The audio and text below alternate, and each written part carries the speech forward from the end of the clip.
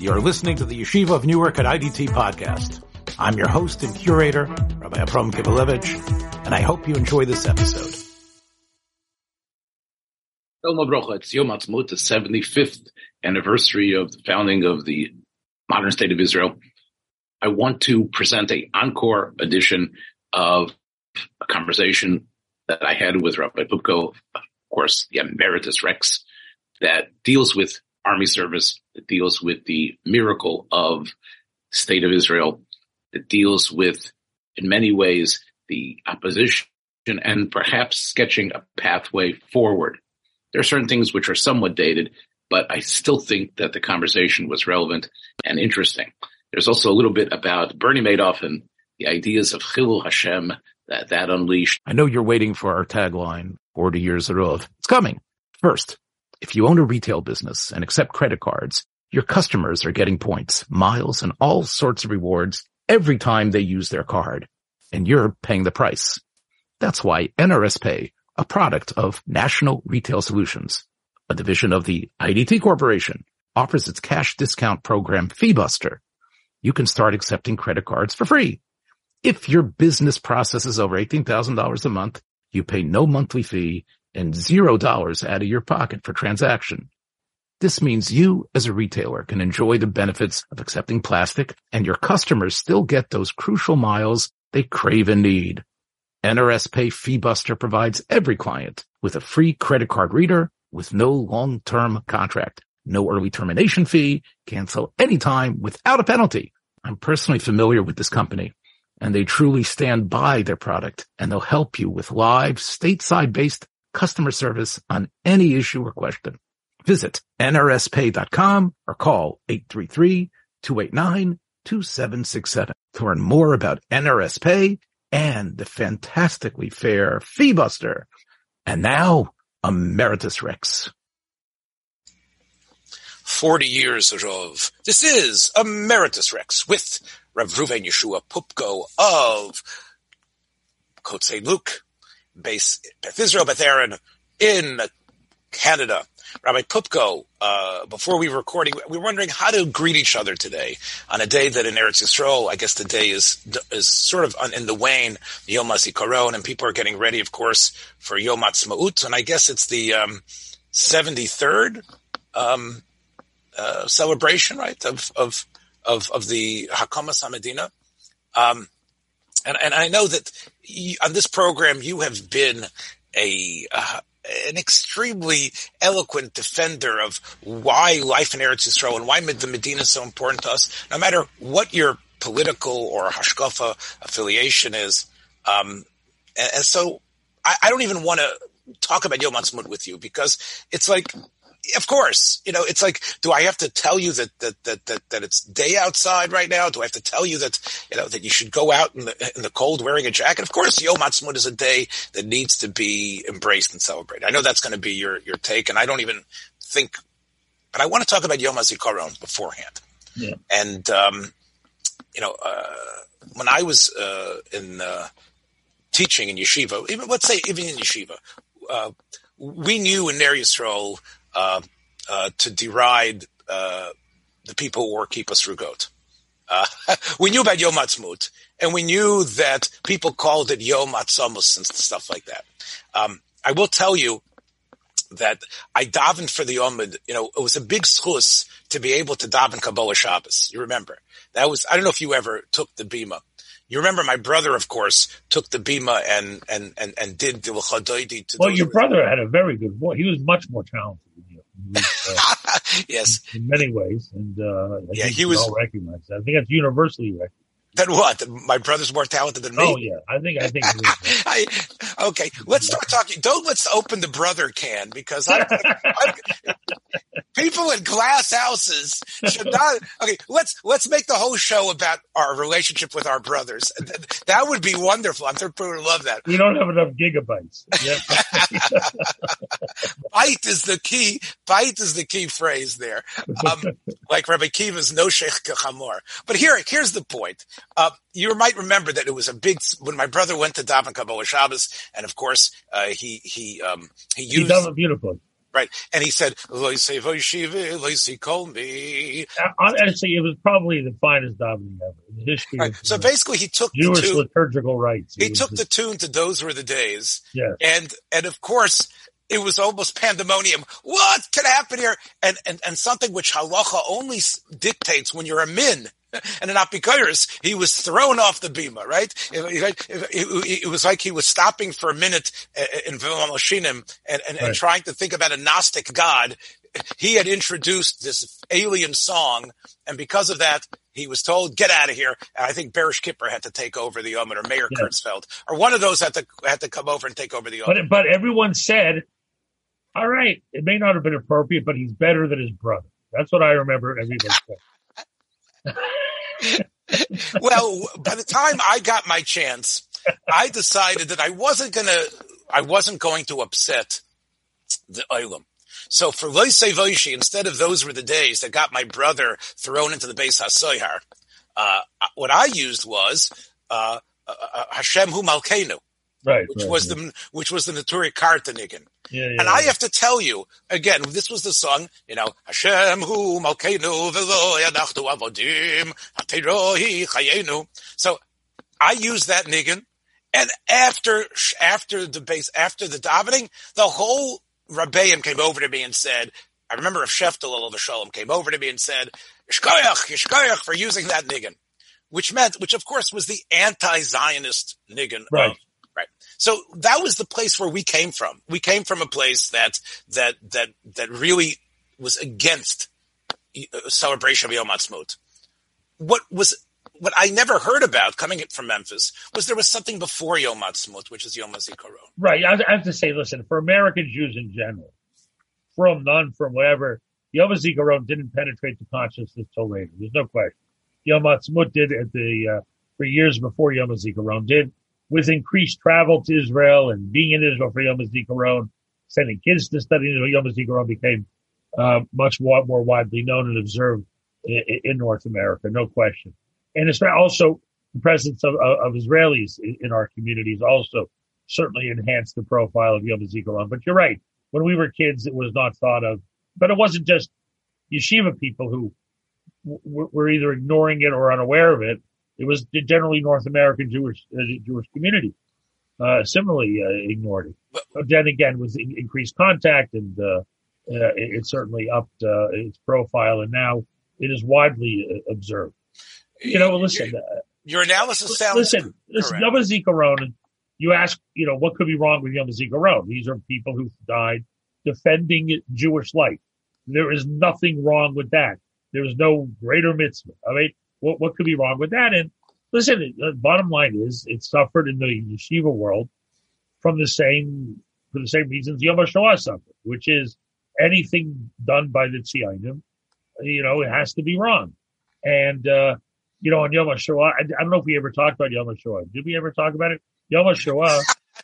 Did we talk about it? I don't remember. How wonderful your memory is. For those who are listening who doubt the sharpness. I'm an old man. I don't remember. It was just about 6 days ago or 7 days ago when we recorded about Yom HaShoah. So there was a lot of baloney reasons.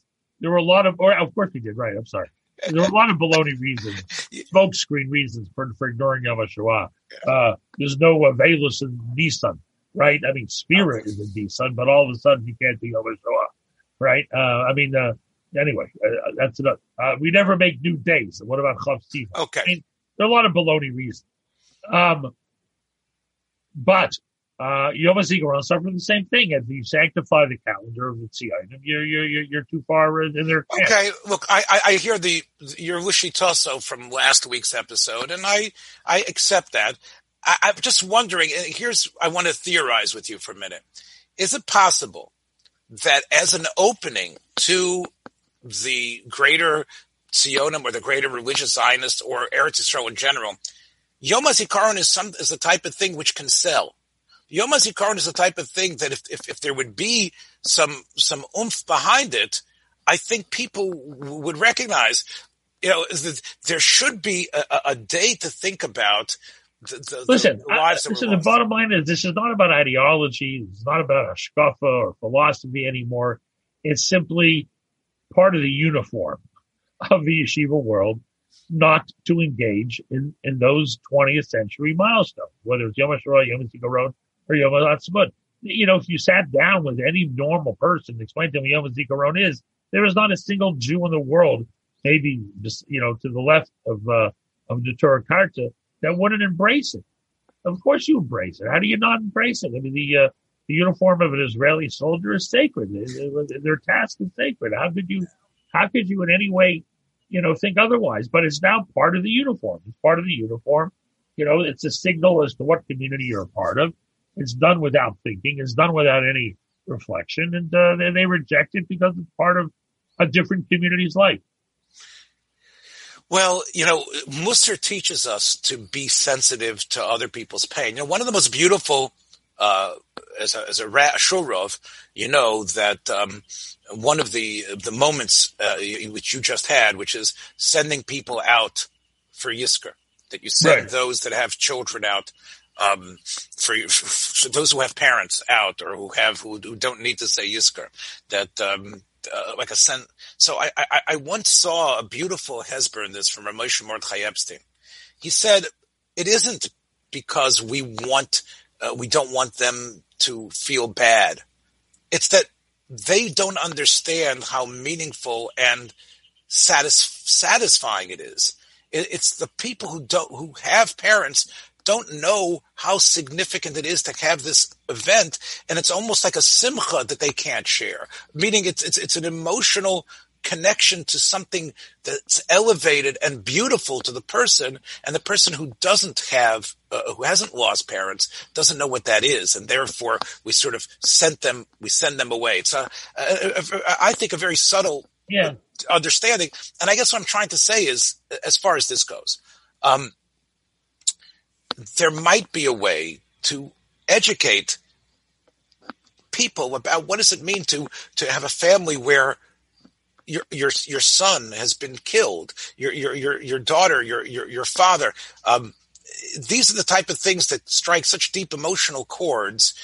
It seems to me that no matter what political uniform you have, you need to understand the pain, or even understand how you can't understand the pain of someone else. And if there is, let's assume in Eretz Yisrael today, how many families mourn on Yom HaZikoron?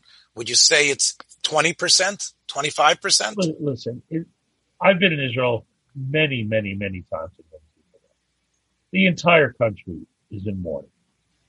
You go to you stand outside the cemeteries, you walk in the streets.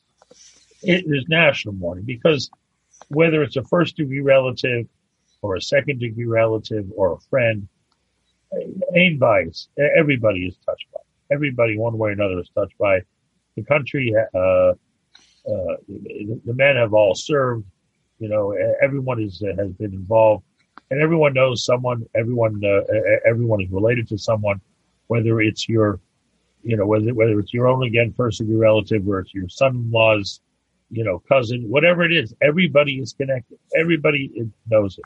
And, it's a collective grief, and I remember being at a cemetery, in Petah Tikva, I think it was. Or maybe Tzfat. I'm sorry, Tzfat, on Yom HaZikoron, and seeing a very old woman next to a grave. And you don't bother, you don't talk to them, you don't want to talk either, tourists really shouldn't go. I was there for another reason. But, and I didn't go over, of course. You don't bother people. But after she left, I went over to see the grave she was standing by. And it was a boy who had been killed in the 48 war. I mean, this is somebody who 70 years later was still crying over the loss of her child. And how do you come to terms with that? It's and I could see that any attempt to create bridges is immediately shut down when you say, look how cruel you are to me. You don't even register my pain. You don't even think of... But again, a whole host of issues. The question is, and I think there is a bit of a change. Now, maybe I'm overly optimistic, but it's very hard for any institution to move dramatically away from its founding culture. And the founding culture of the Haredi yeshiva world in Israel is a culture where, number one, you feel under siege, and you feel very vulnerable and fragile, and you take a lot of great steps to what in your mind is diminishing the risk of influence from the outside world. That's an ethos which was very reasonable in the 50s. It was. It hasn't been reasonable for very long. The yeshiva community, the religious community in Israel is, Baruch Hashem, large, growing, powerful, influential. They've built beautiful communities from Eilat to Metula. Everywhere you go in Eretz Israel today, you see Torah. And again, they have economic clout, they have political clout, and they've built internally wonderful instruments for chesed and everything else, but they still act as if it's the 1950s, and any influence will harm them. But I believe that has changed. That is changed. I mean, I think it's changed. I think there is a greater openness to engage the rest of the world and not so fearful of its influences. And maybe slowly, that will impact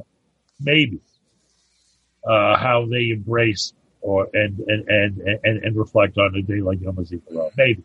But the founding culture of the yeshiva world, Haredi world, the Hasidic world in Israel is one of a profound sense of vulnerability and fragility, which again is not a reasonable position today. It's not reasonable. Let me ask you, let me move to another question. I don't remember when it was. I remember I was teaching in Chicago when I heard about this announcement that in Eretz Yisrael, the Medina decided to expand the commemoration to include the victims of terror. Right. That was 2 years ago. Yeah.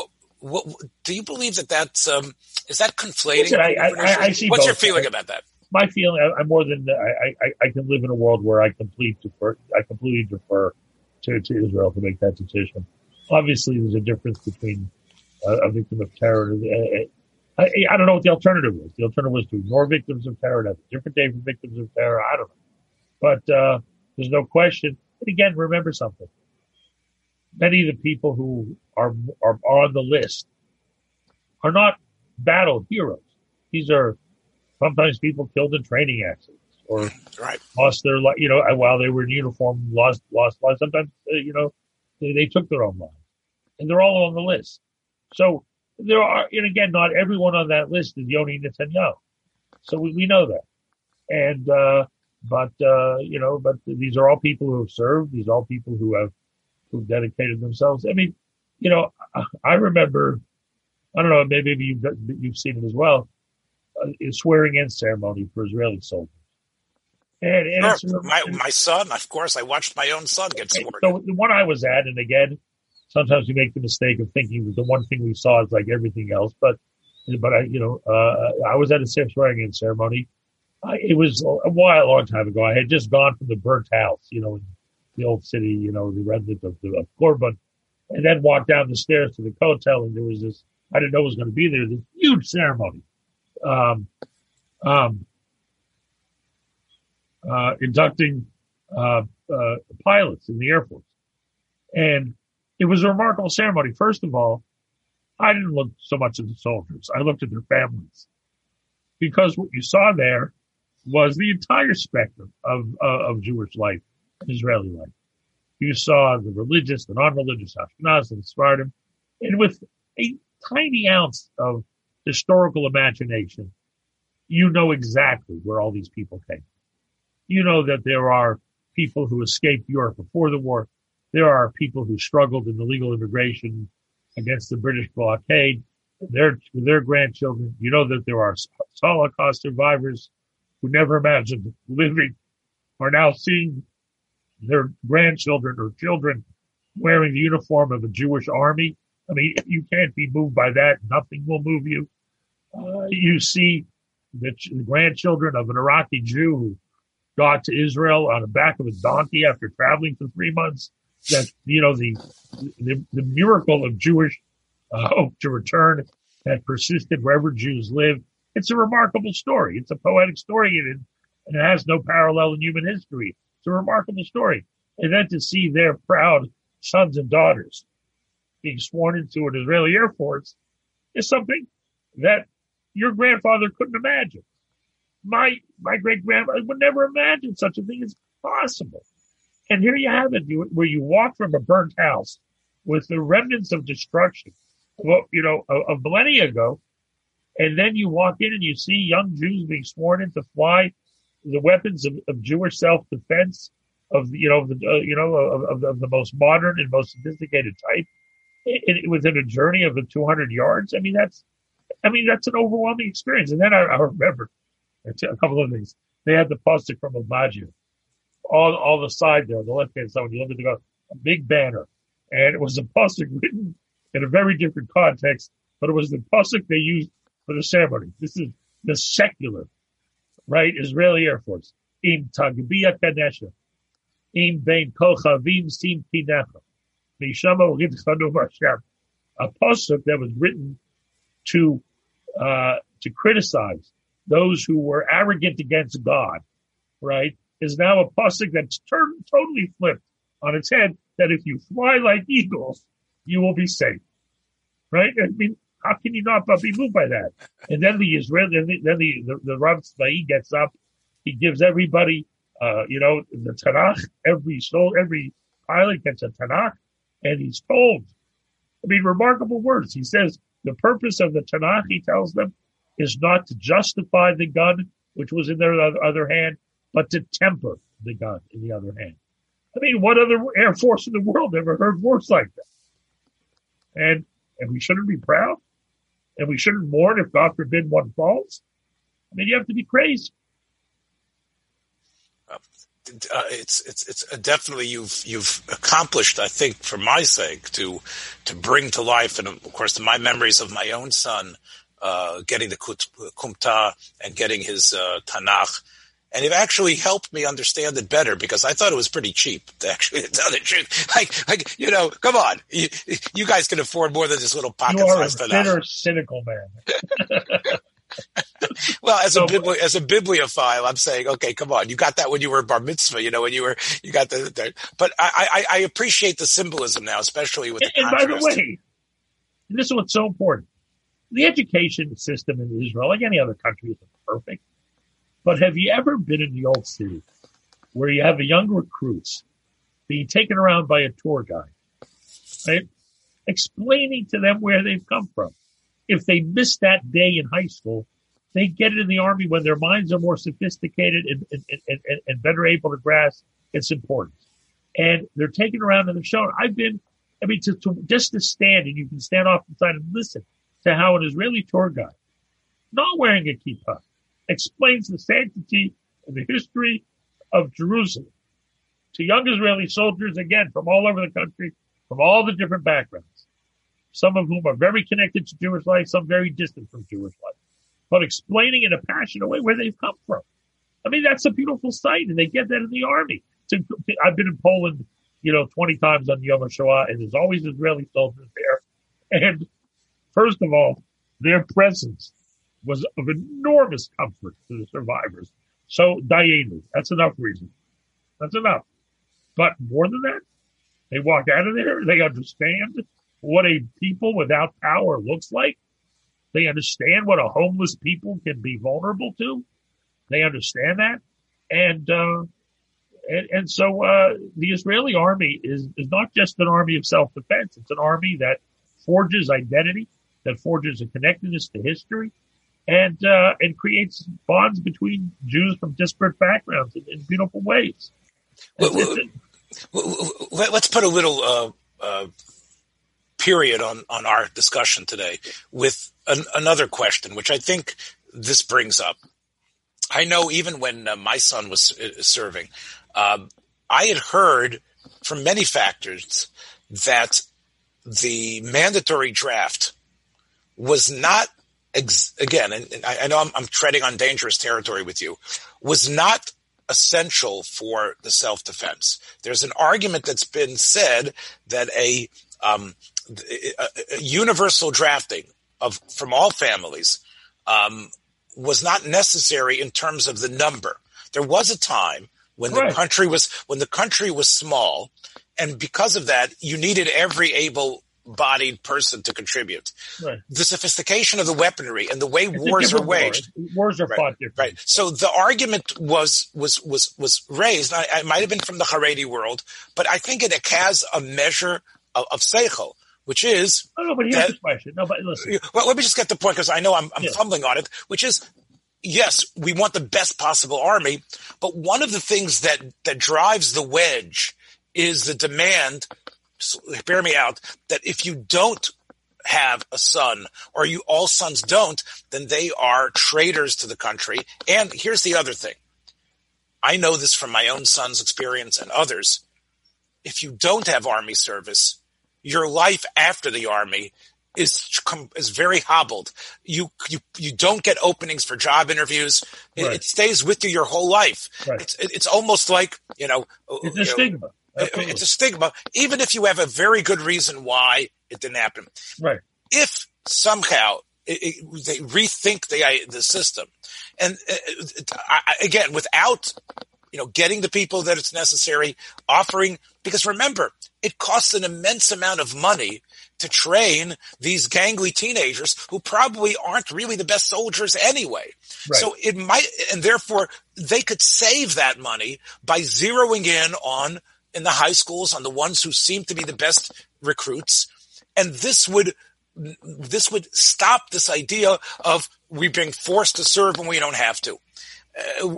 Can you respond to that? Because listen, I've talked over the years to many Israeli soldiers, and one thing I will tell you is, the more important is their job in the army, the more impressive their record is, the more humble they are, which is a remarkable feature of the national character of Israel.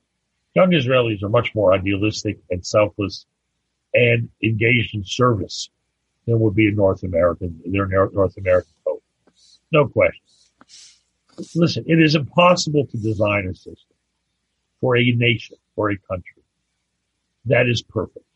Because by definition, you're doing things for everyone. And when you do things for everyone, there will always be significant numbers that don't fit into that construct. No question. But what the current state of affairs creates is an ethic of service, of national service. There are people who can't serve, who therefore are stigmatized, and that's certainly a consequence of this ethic of service. When I say service, I mean, I'm not talking just because they wore a uniform. I'm talking about this idea of service, the idea of being part of something, the idea that you contribute to the national story. Oh, that's vital. And there's no question there are consequences to what Israel's done. You're right. The nature of warfare has changed, right? People aren't meeting in fields anymore. And, warfare is likely to be fought from an underground bunker in front of a computer screen as it is in a tent. No question. It's radically different than it was. But, and therefore what Israel's done is they've shortened the amount of time you spend in the army. I believe it went, and again, I'm not 100%, but went from 3 years to less than 2.5, I think. So there are steps being taken to adjust to that new reality. But to have a system where every young person serves in one capacity or another, what it does for the national character of the country is remarkable. Of course, there are going to be people left out on the margins. And again, you have to figure out a way to solve that problem. But the benefit of a national ethic of service is remarkable. There's a remarkable benefit to that. So I don't know how to create the perfect system where no one feels out. Only these soldiers serve, these young people don't serve. I don't know how to do that. But, generally, as a general rule, it works anyway. Yeah. I again, just to hit the dead horse again, I would just say that, if they gradually phase out from that, which could happen in terms of the defense needs of the country, I think you agree with me. What might happen then is, for example, I'm thinking about my own feeling when I see someone wearing the American service uniform. I didn't serve. I would have been a terrible soldier. But I have a lot of pride and respect for that soldier, even though I didn't serve. And he appreciates that. I think you could, even though not everybody in our family served. We could still love and respect the people that put their life on the line. That could, listen to what I'm saying, that could happen in Israel as well, where and you could have the same sort of respect. I saw Reb David Abu Chatzera, who was a Makubal living up in Nahariya, have for the soldiers. Even Reb Chaim Kanievsky have for the soldiers.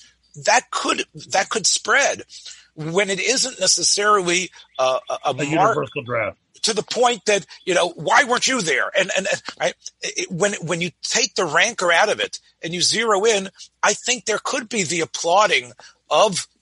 There's enormous benefits to a plan you outlined, but there are also enormous benefits to status quo.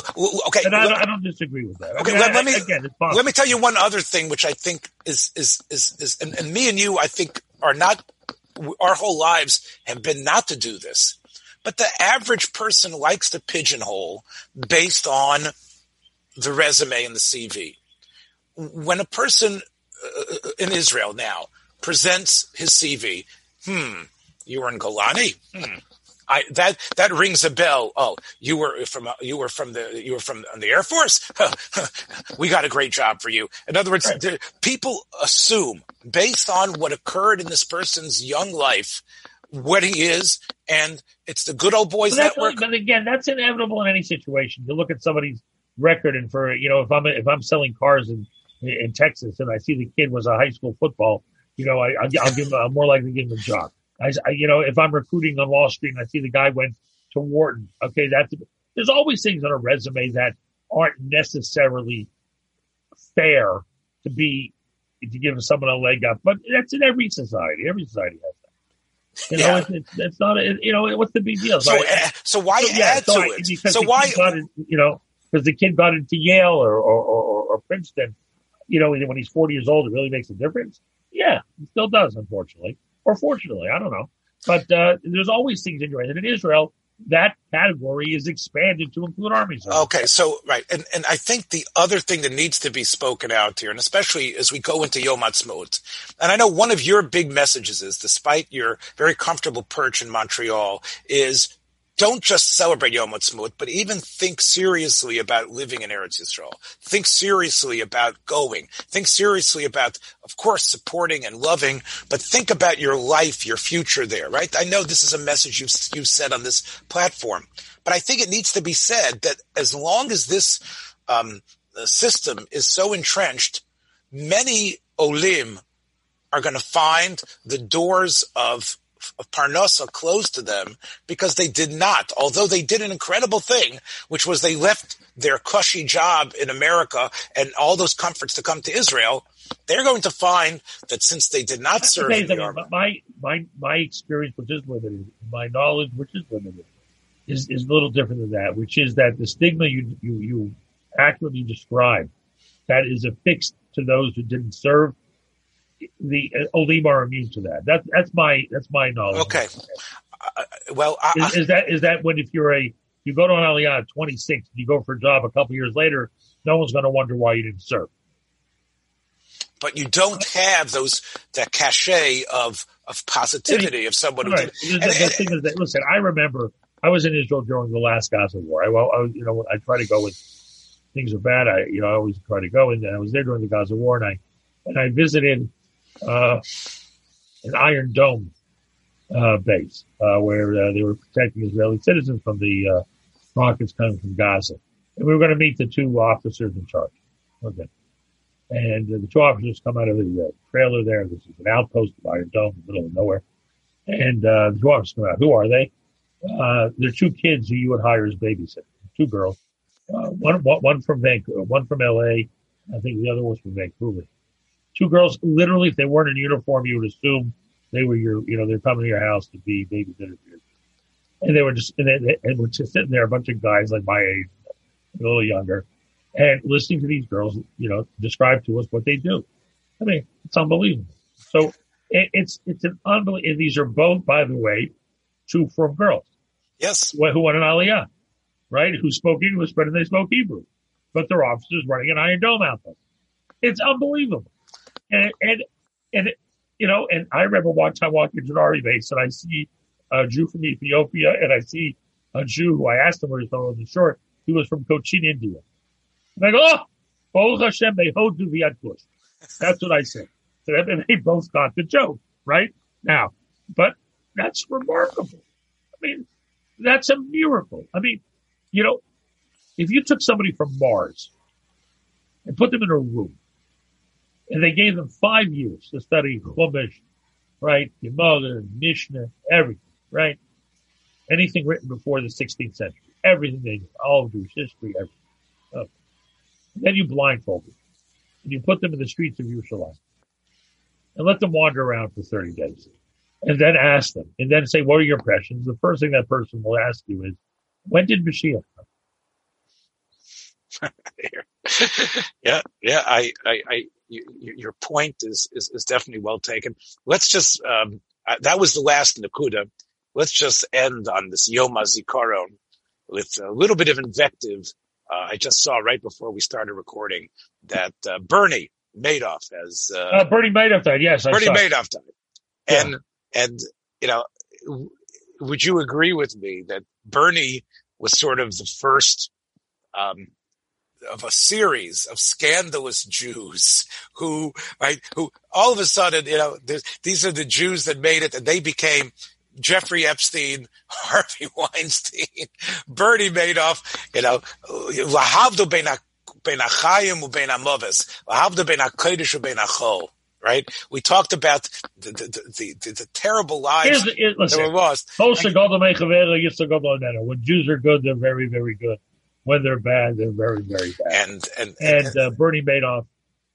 Here's what I want. When I think about Bernie Madoff. Here's what I think about: how great America.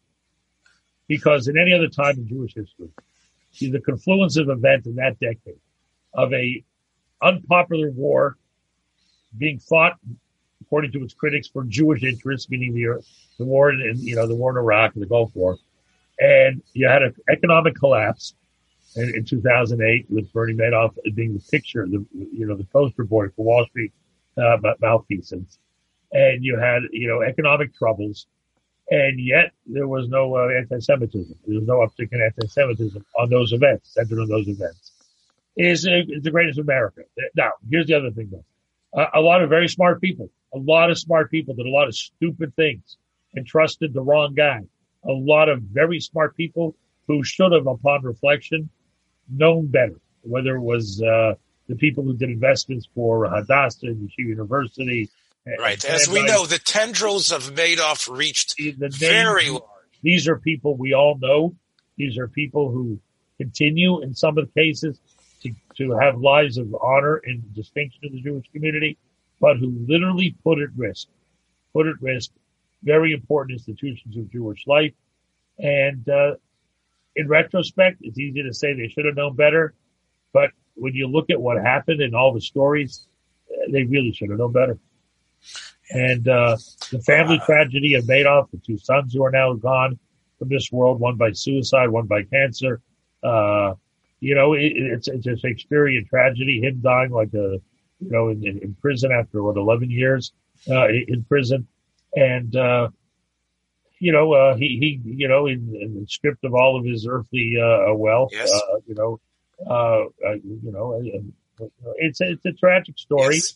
It's a tragic story, but again, the greatest tragedy are the hundreds and hundreds of people who lost their life's work, and many of them were compensated to a certain extent. Thank God the trustee did an unbelievable job in getting the money back.